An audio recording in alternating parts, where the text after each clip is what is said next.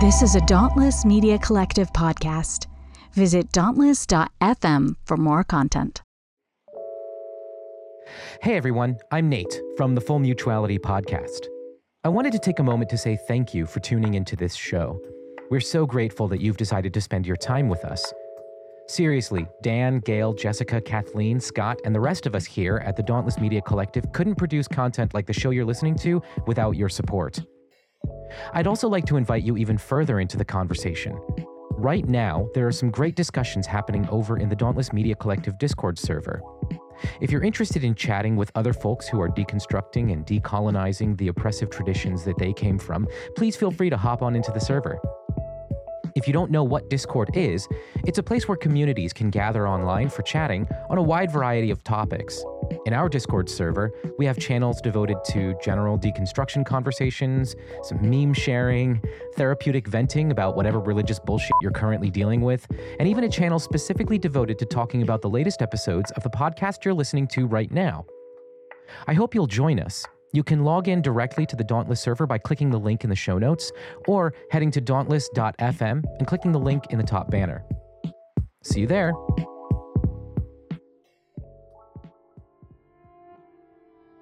right. Okay. Welcome to the Thereafter podcast, a place where we explore life on the other side of faith change. We're here to break down the binaries, deconstruct the dualities, and wander through what it looks like to live in the gray. In church, we were told that life after leaving would be a bitter wasteland of unfulfilling hedonism, but we've discovered quite the opposite. There's actually a vibrant community of people on the other side of faith who are finding and co-creating space for hope and healing. Come along as we explore the all too often uncharted expanse of evangelicalism, evolving faith, and the life thereafter.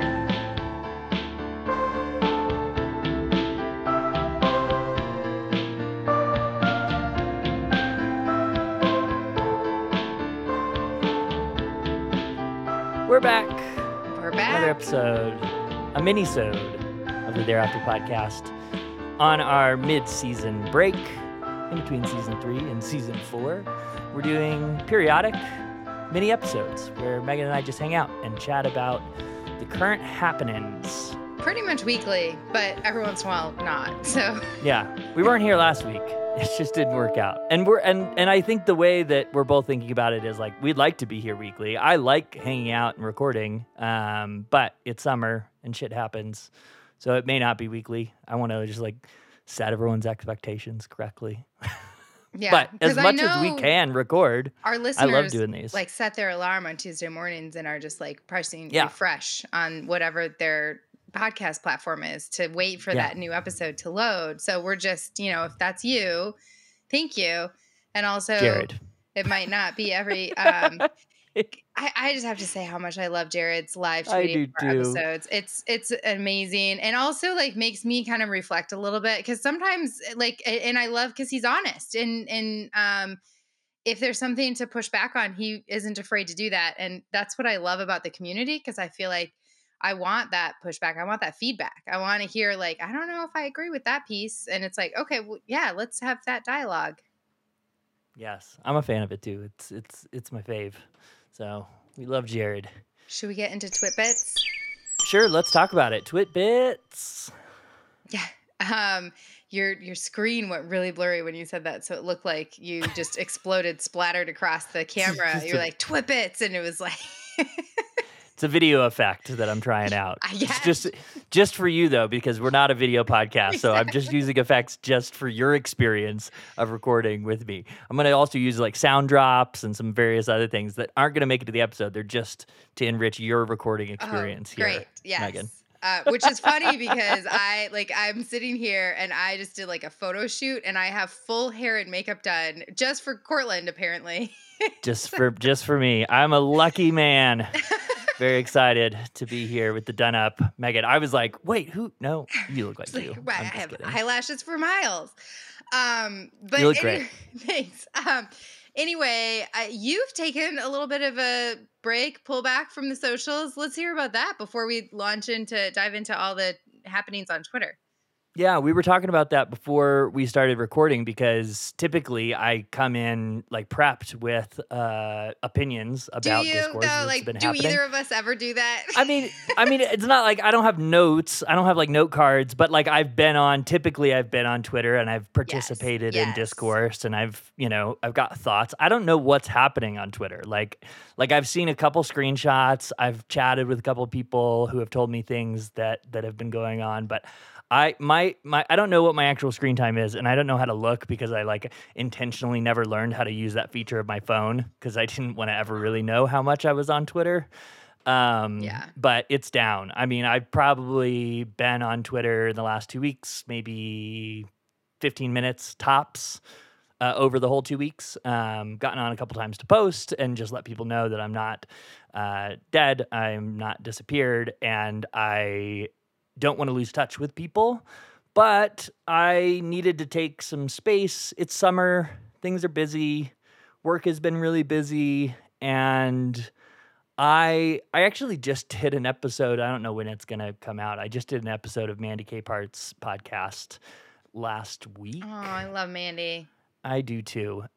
She was like, "Hey, come on the podcast," and we didn't really know what we were going to talk about because I don't have like a niche. I don't know what the word is. I've recently been corrected, strongly I think corrected. It's either way. I don't think I always thought that is. too, and now I have a new job where I'll be giving presentations, and I kind of said like, oh, I just use either, and somebody was like, no, it's niche. You kind of need to just say it niche. I think Abraham Piper needs to do a video about this because I think that it could be either. And he's like known. My favorite videos that he does is like combating grammar police. Okay, you know what? I have DM'd people. him multiple times to ask him on the podcast. I've tagged him in tweets. I think if I DM him or tag him in a grammar tweet, maybe I'll get his attention. It could. Right. It could. That's a good plan. If we have him on the podcast, the first question will be, is it niche or niche? I just don't like saying niche. I feel like I sound pretentious. I just want to say niche because it sounds like, well, that's what it looks like, and I'm not French, so... Yes. Well, and anyway, we're going to get really off topic. Sorry. I have a lot that I could say about that. So I don't have a niche. So I was like, I don't know what we were going to talk about, but we ended up talking about social burnout and boundaries and all that sort of thing. Cause that's kind of like what I am experiencing currently. And I have I won't get super into it. You can go listen to that episode whenever it comes out. I have a very high relational like bandwidth, social bandwidth. So like I regularly like in a place of health can find myself having 20, 30, 40 different social interactions in a day, every day for long periods of time. So I obviously have my spouse, I have other partners, I have, you, Beckon, that I'm talking to usually every day. I have a lot of, close internet friends. I'm in several Discord servers. I'm on Twitter. I'm on Instagram. I have some people I chat with on WhatsApp. I have some people I chat with on Signal. I've got some folks that I Snapchat with. I have a ton of different ways that I interact with people, and there's crossover between those different platforms. And dating apps and, matching with people on dating apps, which is another thing. I'm usually like making new friends and maintaining relationships in lots of different places, in addition to just my family and work and my kids' school and all that sort of stuff too. So usually most of that is like very energizing for me, but there is just a point where I hit like a burnout.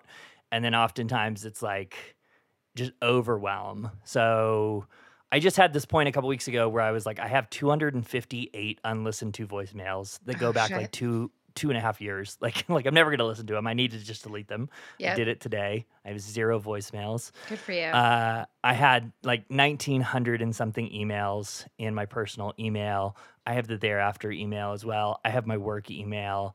I'm trying to keep up, obviously, with lots of different people, Patreons and Substacks and all that sort of stuff. So I had like 17 plus unread Instagram DMs. I had like 10 plus unread Twitter DMs. I was just like in this place. And then I was very behind with some work projects.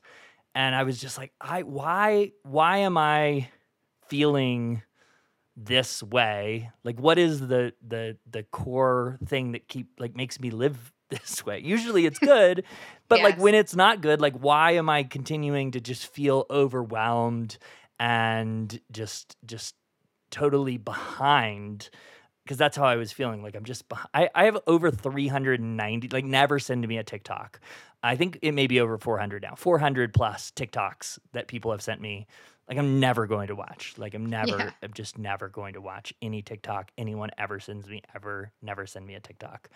And the reality is like most people who are interacting with me socially are not necessarily requiring attention or response. But I think I'm just wired up to like, if someone sends me a TikTok, I want to watch it, be thoughtful about it, respond, like I'm the type of person that wants to thoughtfully engage in all of those different social interactions. And it's very hard for me to have them sit unresponded to. And it puts a lot of social pressure. So I just deleted all social apps off my phone and decided like, hey, when I have a chance to get on my laptop and check Twitter or Instagram or whatever, I will. And I may answer some things, but like the most important people have my number, can text me. I kept my messaging app, so I have WhatsApp and Snapchat because I have like conversations in there. But just the broad social apps, I'm just taking a break. And I think my fear is that like I'm going to be forgotten. Oh, yeah. I think is what like Mandy and I, as we did podcast interview / group therapy. I it think is like that's therapy when you do a podcast interview with Mandy. Yeah, I think that's the main fear, and I'm like, hey, I'm not going to be forgotten. The people will be around, and I don't have this like no one's put like that responsibility on me to like constantly create and constantly engage in whatever. I need to make sure I have some space. So summer for me is like, I feel like when we get into season 4 in the fall, I'd like to be in a place where I can engage more regularly on our Discord and whatever. It's like our patrons, right? I feel like, oh man, people support us. People are patrons and they're supporting what we're doing and they're in the Discord server and I need to be engaged with their lives. And I really want to be. I just have to get to a better place of like personal health that's and super rhythm fair for me. And I think people are understanding because I know there's been times even with you've reached out. Like we had a rhythm, you kind of go off grid on the weekends and you'll reach out if I text you a couple times on the weekend and be like, oh, I'm so sorry. And I would always say like, don't ever apologize. Like go off grid, do that. Like that's great for your mental health, for your self-care. Like I am not, if it's important, I'll call you. Or if, I'm not like, where's Cortland? So I think people understand that, but I do understand that piece of having this narrative in your head or this inner critic that lives in you that kind of tells you like, this is what people expect of you, so you better show up. But on that same vein, I did tweet out something this week. So this is connected, but it's also tell me about tidbits, it. Right? And I tweeted out a thread about how frustrating it is sometimes to have the experience of people not understanding why Twitter friendships are so important. Because sometimes I'll be somewhere with someone and people will be like, how do you all know each other? And you're like, through Twitter. And you can kind of see that or hear sometimes a little bit of judgment in their voice or in their face. Like, oh, really? Like you met on Twitter, and I've had that multiple times where it's like, I think there's a level of privilege in never having to have had to like connect with people across the internet because you don't feel seen or heard in your real life in certain ways. And so I think that people maybe don't understand that. And even if that's not why people are connected, even if you're just connected because you have the same hobbies or you have the same interests, like I just feel like I wanted to validate like that is a real connection. This isn't just like, oh, I met someone on the internet, because I think that was stigmatized for so long. Like, don't go meeting people on the internet.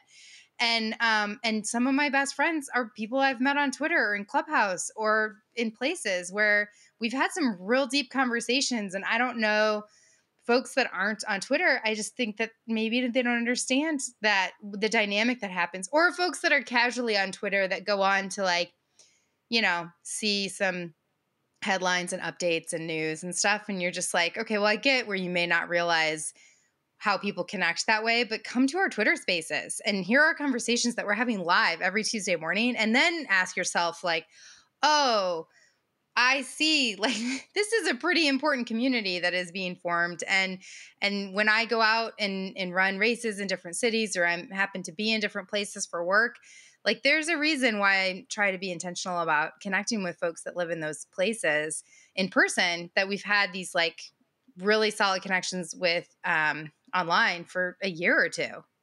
Yeah. I mean, I think that there is a lot of things that this hits for me, and I'll start by saying, like, I think to some extent I was the other person. I was the person who didn't have a lot of internet friends.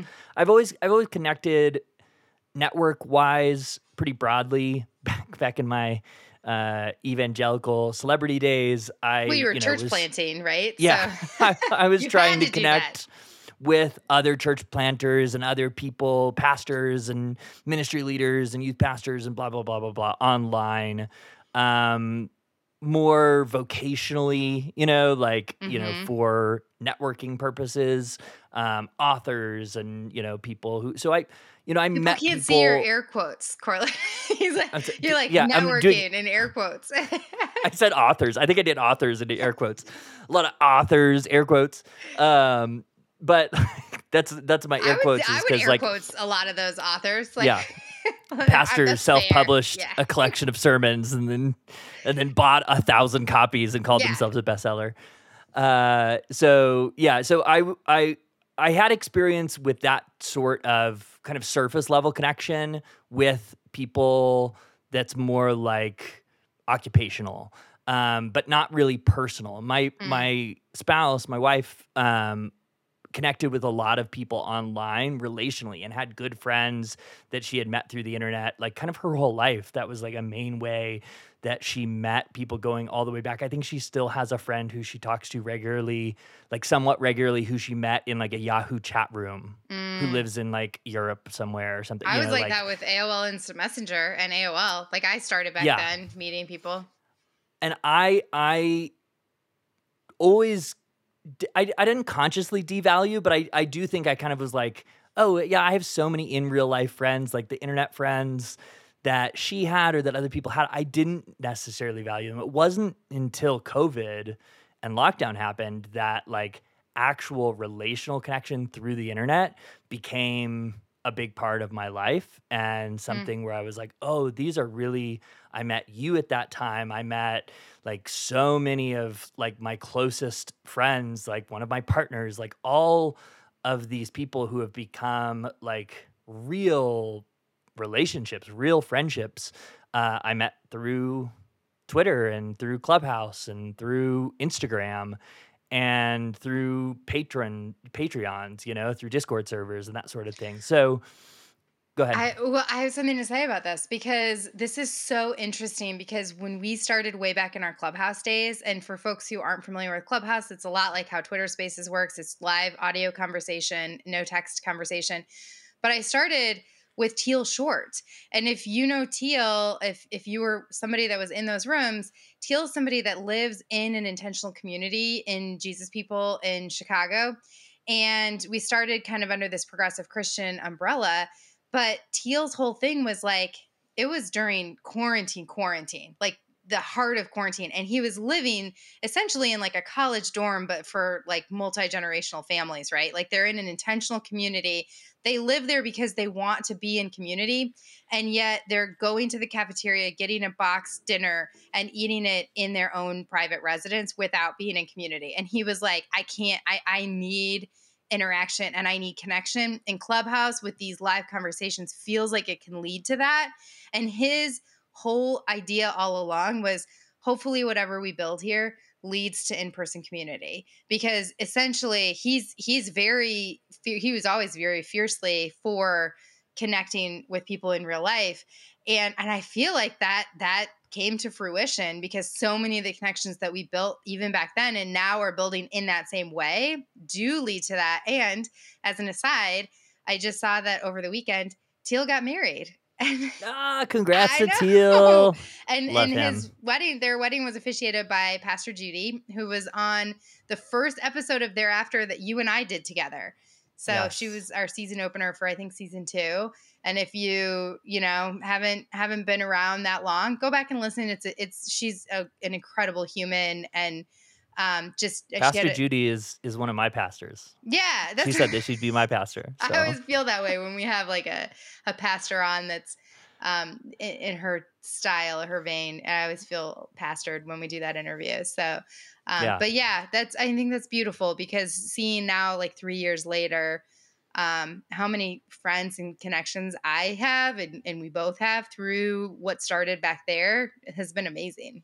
Yeah, I think that there's definitely like ableist undertones to that, like perspective of like internet friendship not being real friendship. Yes. Because it's like that's, especially with COVID, and especially with people who are high risk, and people who have, are immunocompromised, and various other different reasons that people might not be able to go and meet people in the same way that maybe somebody who's not disabled in that way can. Right. To delegitimize those relationships or those friendships, those connections, is, I think there's an ableist undertone to it. And it is definitely, like I said, something that I was on the other side of, and have really changed my perspective on, where at this point, some of my internet friends and Twitter friends are some of the like dearest friends I have, Yeah, I mean, you and I are like best friends, and we met on the internet. So yeah, there you go. Yeah. So what else happened in the Twitterverse? Something happened on Instagram that I need to unpack. I did not tweet about this. I didn't reply. I didn't engage. I want to hear your thoughts. Oh, cool. Yeah, let's do it. Jen Hatmaker, who... let's talk about it. Yeah, so she had a post for Father's Day, and I just want to say, we're going to talk about Father's Day. I know it's a complicated holiday, and so for folks that have complicated feelings, I want to hold space for that and just be sensitive. And, if you want to skip ahead because that's just a hard thing, I totally understand. But she had a post for Father's Day that really just did not sit well with me. And essentially it was like, Happy Father's Day to all the moms who carry the weight of everything. And I will say this, I get what she's trying to say. She's trying to give a shout out to single moms that feel unseen, or even moms that aren't single that feel like they do it all and are unseen. But I feel like without adding nuance and just in putting a post like that, you're erasing so many people. And I think there's already a stigmatization of single dads, and of dads that may have like a non-traditional dad role, quote unquote, I will say, like maybe stay-at-home dads, and dads that take on different aspects of care that are maybe looked at by society as non-traditional for their gender role, and I just I don't know. I saw the dialogue in the discussion, and I did see single moms say, hey, I felt super seen, but I saw a lot of folks that were like, hey, what about like single dads here? And like, can we keep this day for the dads, and can we really honor and celebrate those moms that are unseen on Mother's Day? And so it's just this dialogue, and there's so many other places that people go with Father's Day, because I feel like people don't have fathers or have complicated relationships with their dads. But this one in particular just made me think, because I was like, I'm not sure how I feel about that. And I know some single dads that are rock stars and do it all. And so I don't know. What are your thoughts? So I think my thought initially is that we have problems, or we come into discourse like this around lots of places where we're using very particular language and labels in a way that kind of fits with the heteronormative, platonic family, mononormative, the nuclear family. Yeah. What did I say? Is a platonic family, which yeah. I feel like we're platonic family, Corliss. We are platonic family. Love that. We just made that up. No, I'm sure somebody else did. Anyway, yes, nuclear family structure. Yes. This and just labels, binary labels in general, right? The first thing that came to my mind was a Twitter friend, a trans creator, Billy. I don't know her last name, but is this Billy is writing? There's a couple Billys. Billy is writing. Yep. Yes. Okay. And she, in her bio, I have her Blue Sky bio pulled up because I don't have Twitter on my phone. But like her bio is like she, her, and several other things: teacher, Jesus observer, pacifist, wife, and father. Right. And so she is a trans woman who still claims and uses the title and the word father. Right. I know trans masc NB folks who still use the language of daughter or use, various gendered language in certain circumstances. And I think that there's anytime we are having conversations on days like Mother's Day and Father's Day, these days that are very gendered and are very have a ton of subconscious pre-built narratives around them, nuance is super important. And I think that you're right that like outside of that, any type of comment has potential to be erasing, to be delegitimizing for certain folks. And so I don't know the particular answer. I don't know that there is like, hey, this is how we should do that, right? There's tons of discourse on the internet around gender terminology and, obviously with like all that's been happening in the transphobic tsunami of conservative meltdown over the last couple years, this discourse comes up a lot around trans issues and trans rights issues. But I think just queer, conversations in general in terms of, families with two dads, families with two moms, and families that may use some of that language, even if those genders aren't the exact type of gender that we would typically expect, I'm using air quotes again, or traditionally view in those ways. I just feel like we have to, anytime we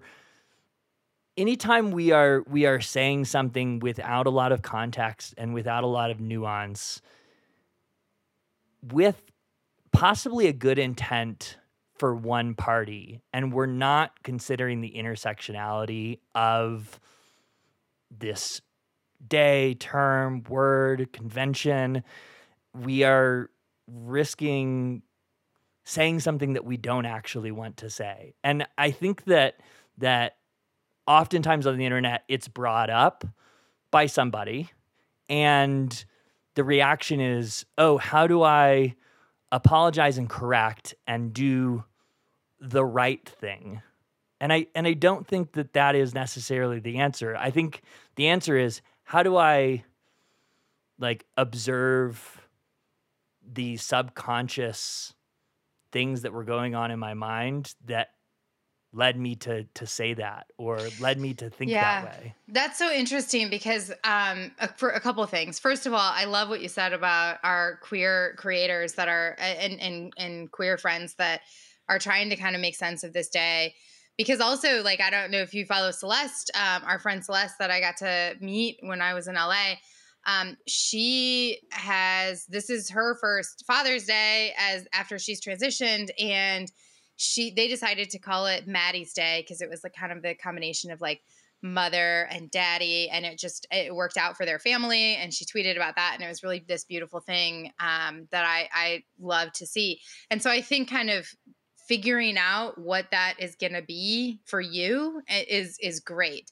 And I think the other piece is, that's part of why I didn't respond or didn't say anything, because I wasn't sure. Like you said, it's not like I felt like there was something she needed to do right. It was almost like this, like just making a statement altogether to say this very specific thing did not sit well with me. And I think the way that you kind of explained it, it's like, there's not necessarily a more right way to do that. It's just maybe that is something to stay away from, because on days like this, there isn't a binary, and there is a lot of different places that space needs to be held for lots of different people. So, yeah. Yeah, I think it's just learning how to navigate in a world where we are learning a lot of different intersecting perspectives on things. I remember Discourse, I think it was Vi who was on the podcast, had a tweet a while back about, and maybe it wasn't her, maybe it was somebody else. It was a sex worker. I remember specifically, and them being uncomfortable when people be like, "Oh, you couldn't be this age." It wasn't her. Now that I think of it, it was another person. And she was saying, like, I get that it's like you're trying to compliment me, like, "Oh, you couldn't be." I think this person was like in her 40s. You couldn't be in your 40s, like, and she was saying, like, I get that you're trying to like compliment me by saying that, but the undertone of that is like women in their late 40s are not attractive, or women devalue with age, or because I don't look my age, I somehow have more value. So like there's all these things where I feel like people, it reminds me of like my friend who's a boomer who is always like, well, you just can't, you can't say anything anymore. And I'm like, I get it to some extent, but also like take a minute and let's just be introspective about what we're saying and create more space for conversation and learning and less just statements, right? And that's where social media is oftentimes really bad, because it is just blurps, right? It's tweets and blurps and, statements that hard to put nuance in 140 characters. And so how do we navigate spaces like Twitter and Instagram and other social medias in a healthier way that creates open conversation and learning and dialogue, and not these just statements that oftentimes, open up the door for a lot of misunderstanding, possible harm, erasure, etc. Yeah. I think that's a really interesting conversation. Yeah. And I think speaking of just kind of related to that, and some of the things you said made me think of that. There was a lot of dialogue over the last week about the SBC kind of just finalizing and cementing their stance against women in leadership. And I reiterating, think, not finalizing, because it's like been their stance. Yeah, I guess I think it was. Like there was the whole Rick Warren, and they're like done, and it's like, okay. But I guess like everything that was said on Twitter about this was said, and I feel like not a lot more needs to be said. But I will, like, in the sense of like women should be able to preach. But I guess what I do think was left out of all of that dialogue was the intersectional piece, because it was like it felt just so focused on women preaching. And I was like, it without saying it, it felt like it was white women.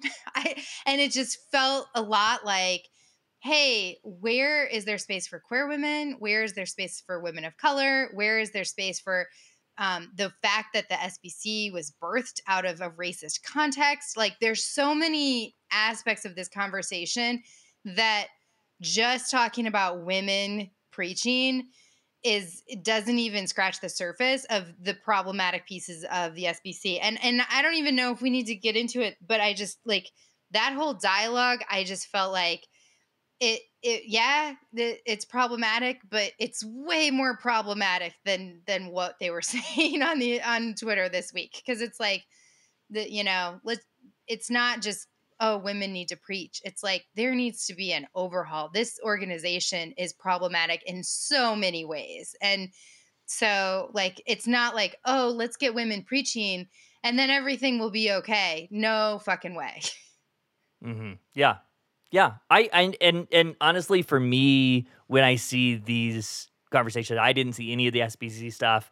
I had one friend who was very involved in SBC, and she texted me some about what was going on. She was like, I gotta get off Twitter. It's too much. It was a lot. Yeah. She was like, I deleted it from my phone. And I was like, oh, cool. I did that too. Yay. Look at us. Yeah. And I struggle to like believe that they're like, I believe it. I know that there are people out, but I'm just like, wow, like what so many steps back, you know, like I want queer, trans, polyamorous women to be able to preach, you know, right. like I'm like, let's have that conversation. Let's talk about all of these other intersectional things. And sometimes when the conversation gets reduced down, even it's just like that last conversation you had about the Jen Hatmaker Instagram post.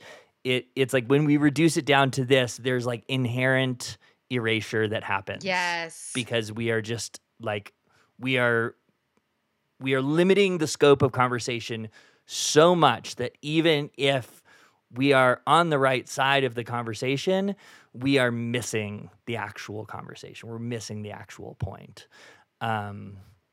Yeah. And we see this, you know, with all kinds of internet discourse and all types of different fights for liberation. And again, I feel like we're just on this episode or these episodes oftentimes just like shouting out episodes to go back and listen to. But Robert Monson, you know, that episode we did where he talks about liberation for everybody. And he's like, that's gotta be the goal. Like if we forget about that, we're not really doing liberation work. That's my discomfort with this conversation, because I feel like there's a lot of people that are fighting for women to be able to preach, that if that happens, they'll be satisfied. And I'm like, I'm not going to be satisfied. Like that's like there's so much more that needs to happen. And like, okay, yeah, maybe, you know, Beth Moore legitimately can stand at a pulpit then in a SBC setting, but it's like,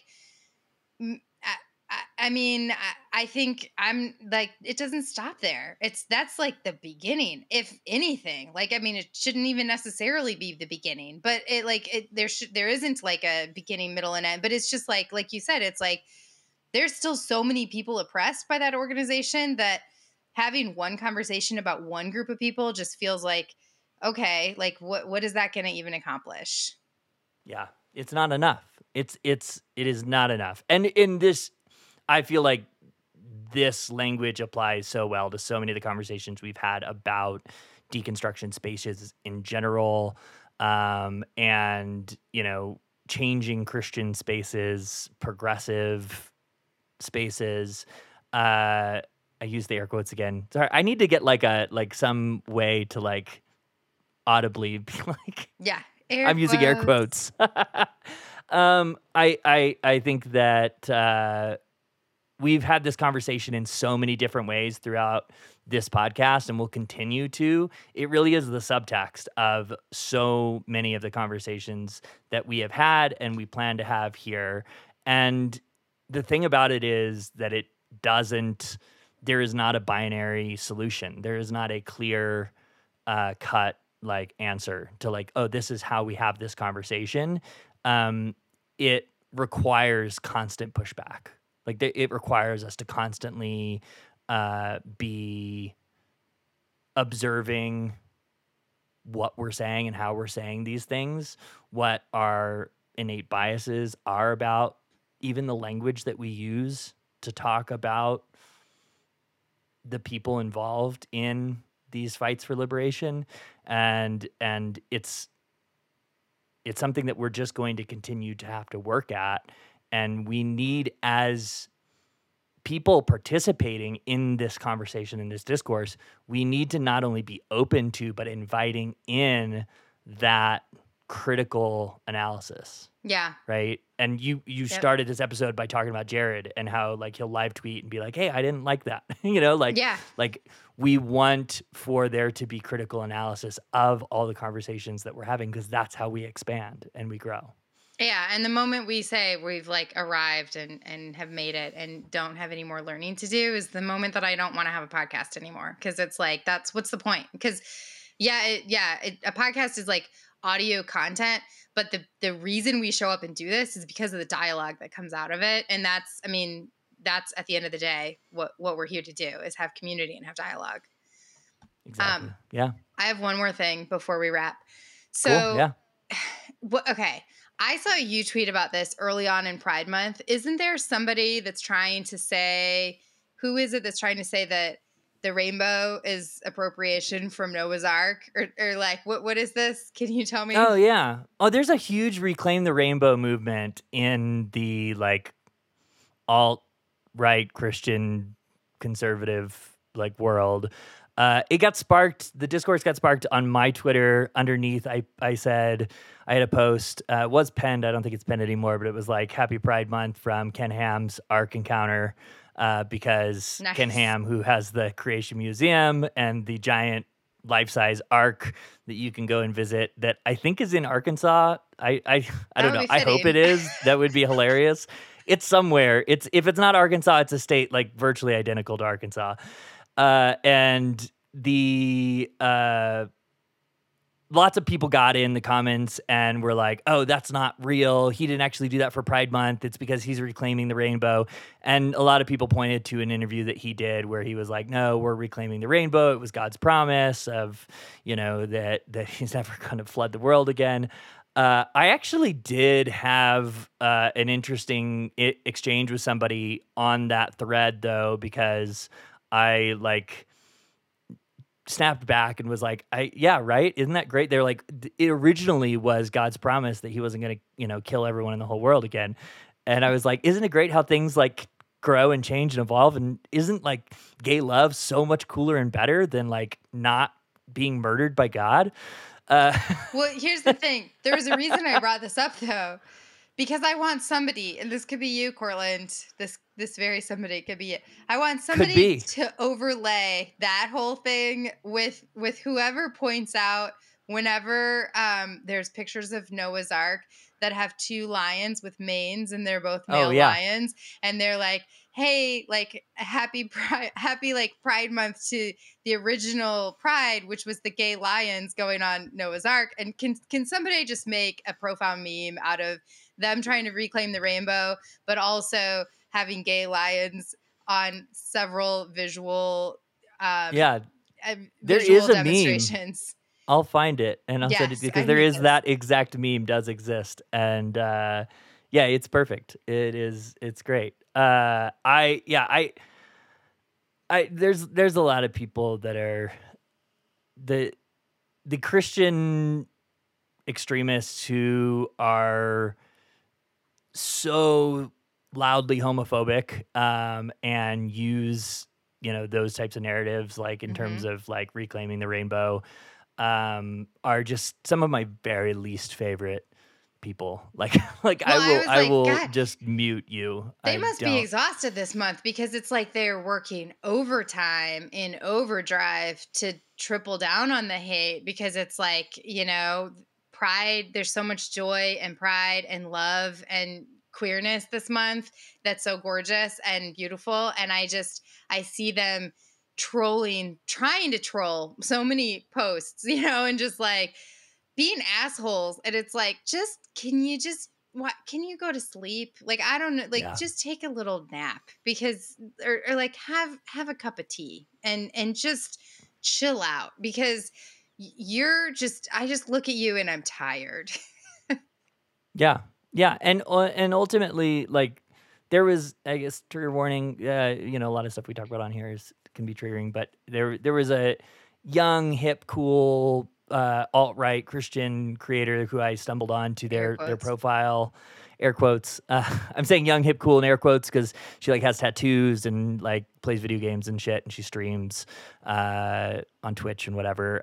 But she's like violently homophobic, and she like made this post about a church that was doing a pride weekend or something, and then was struck by lightning and burned to the ground, and like she was like, you know, God smites this church, and was like celebrating, and obviously like stirred up tons of people in the replies saying you're a fucking terrible person to start. But like I just can't. I muted the person, and then I forgot her name, and like I just feel like there is a level of extremism that like I just have to be gay and happy to combat, right? Like you are not going to be able to fight with that level of evil. I mean, for lack of a better word, like just get gayer and be happier, and like that's the only way.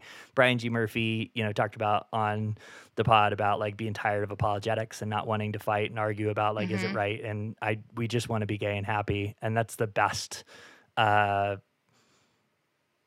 response to that level of insanity. Well, and I explicitly said this week, can people, if they want to share a screenshot of the transformed wife, can you put a content filter over it with sensitive content? Because I will legit just be going about my like scrolling Twitter, and I will be activated for like an hour, you know, like looking at something. And there was something she tweeted, and I'm not even going to talk about it. I'm just like what it was. I'm just going to say, I appreciate having agency over whether I'm going to see what she says or not, because she's so activating. And that's the thing. Like I've blocked her, and I'm like, you know, the things that she says really hit nerves for me as far as misogyny and patriarchy and all of those things and purity culture. And I just, I can't go there sometimes. And so can people just put in like content? There's a setting on Twitter. If you don't know how to do it, DM me, I'll show you. You can flag it as sensitive content, and you can say why, whether it's nudity, whether it's profanity, or whether it's just sensitive content, and it's sensitive content. And so it's like, it's just helpful. And I've seen Celeste ask for that for transphobia. And I've just seen other people say like, hey, when we're like sharing like Matt Walsh and, you know, certain people, get that it's shit like, off my timeline. Yeah. Like we don't need to, like, we want to curate our feed. So, and I'm guilty of having shared that stuff. Like I get it, but also it's nice just to have a warning, like a heads up. Hey, and if you don't want to see it though, it's okay to mute accounts that you like because they're activating, or people that you like. I saw somebody, Mason Menega, friend of the show, great dude, is oftentimes pulling the dredges of Twitter up onto my feed with replies and ratios, and they're wonderful, and he's doing God's work. And I saw somebody tweet at him and be like, hey, this is hard for me. And he was like, please, like, unfollow me, like mute me, like please do that, like because he's doing a really specific particular thing, and his shtick is trolling the Theobro trolls, and that's wonderful, but it's not for everybody. And so like it's okay to mute or block people that you still like and support, but like, hey, that's just not for me. Yep. And I've done that and will continue to when I get back to Twitter. Yes. If it's still there when I get back. Good caveat. Yeah, we've done a long mini episode today, so this one, but it was good. We didn't do one last week, so we had a lot to catch up on. Yeah. Where can people? Well, where can people find you, Cortland? Because now you're not in the me. Places. 720. No, I'm just kidding. Oh, wow. I'm just kidding. That's really the only way to get. Go through Megan, DM Megan, and she'll text Cortland, and then everybody will be right in the world. No, No, you can find me on the socials. I'm not off the socials. I'm just not checking them with any regularity. And if you have something really important, if you are a friend of mine, or which is anybody that is listening to this, by the way. Yes, yeah, that is true. Like if you feel like, hey, I have something that Cortland really needs, I need his response on quickly, like hit me up, and like I will like give you my phone number if I think that is a situation where like, hey, yeah, you can have my phone number. But I'm just like, I want to set the expectation that at least through the summer, like it may be a few days, it may be a week or two until I get back with you. Definitely don't like tweet or reply at me. I may not see that at all. So shoot me a DM and just know that it may be a few days, maybe a couple weeks before I get back. And if it is really important, DM Megan. Fair. It's super fair. I am happy to be your administrative assistant, occasional administrative assistant. Yeah. I mean, that's just my expectation, but I'm not getting off. I am at Cortland Coffee everywhere, including Blue Sky now. And so if you're on the Blue Sky, I got an invite code and I'm over there. It's a goofy place. They call them skeets instead of tweets because of the Blue Sky. Okay. Apparently the developers really hate it, but the user base has pretty much adopted it. So I'll be over there skeeting on the Blue Sky. All right. And I'm at the Pursuing Life on all the places, but especially Twitter, I guess, until it. Man, if they drop the block function, I don't know. That's the chatter lately, so we'll see. But yeah, on Instagram too. And I want you shout it out for Mandy's podcast, Restorative Grief. I also just want to shout out real quick. There was an episode of the Leaving Eden podcast that came out today. And I did an interview about bisexuality. And I just want to shout out to that because the folks over there were really great and we had a great conversation on that. So check that out too. Cool. We'll put a link to that in the show notes, as well as we've got some links to other podcasts that Megan and I have done in the link tree. I don't think I've updated it recently, but I will try to do it this week. Go through and add those other episodes that Megan has done or that I've done on other podcasts. And so thereafterpod.com takes you to our link tree where there are links to all those. Yeah. And if you want to join our Patreon, you can check it out, patreon.com/thereafterpod. Yes. And that's it. Yeah. Until next time. Thanks for hanging out with us.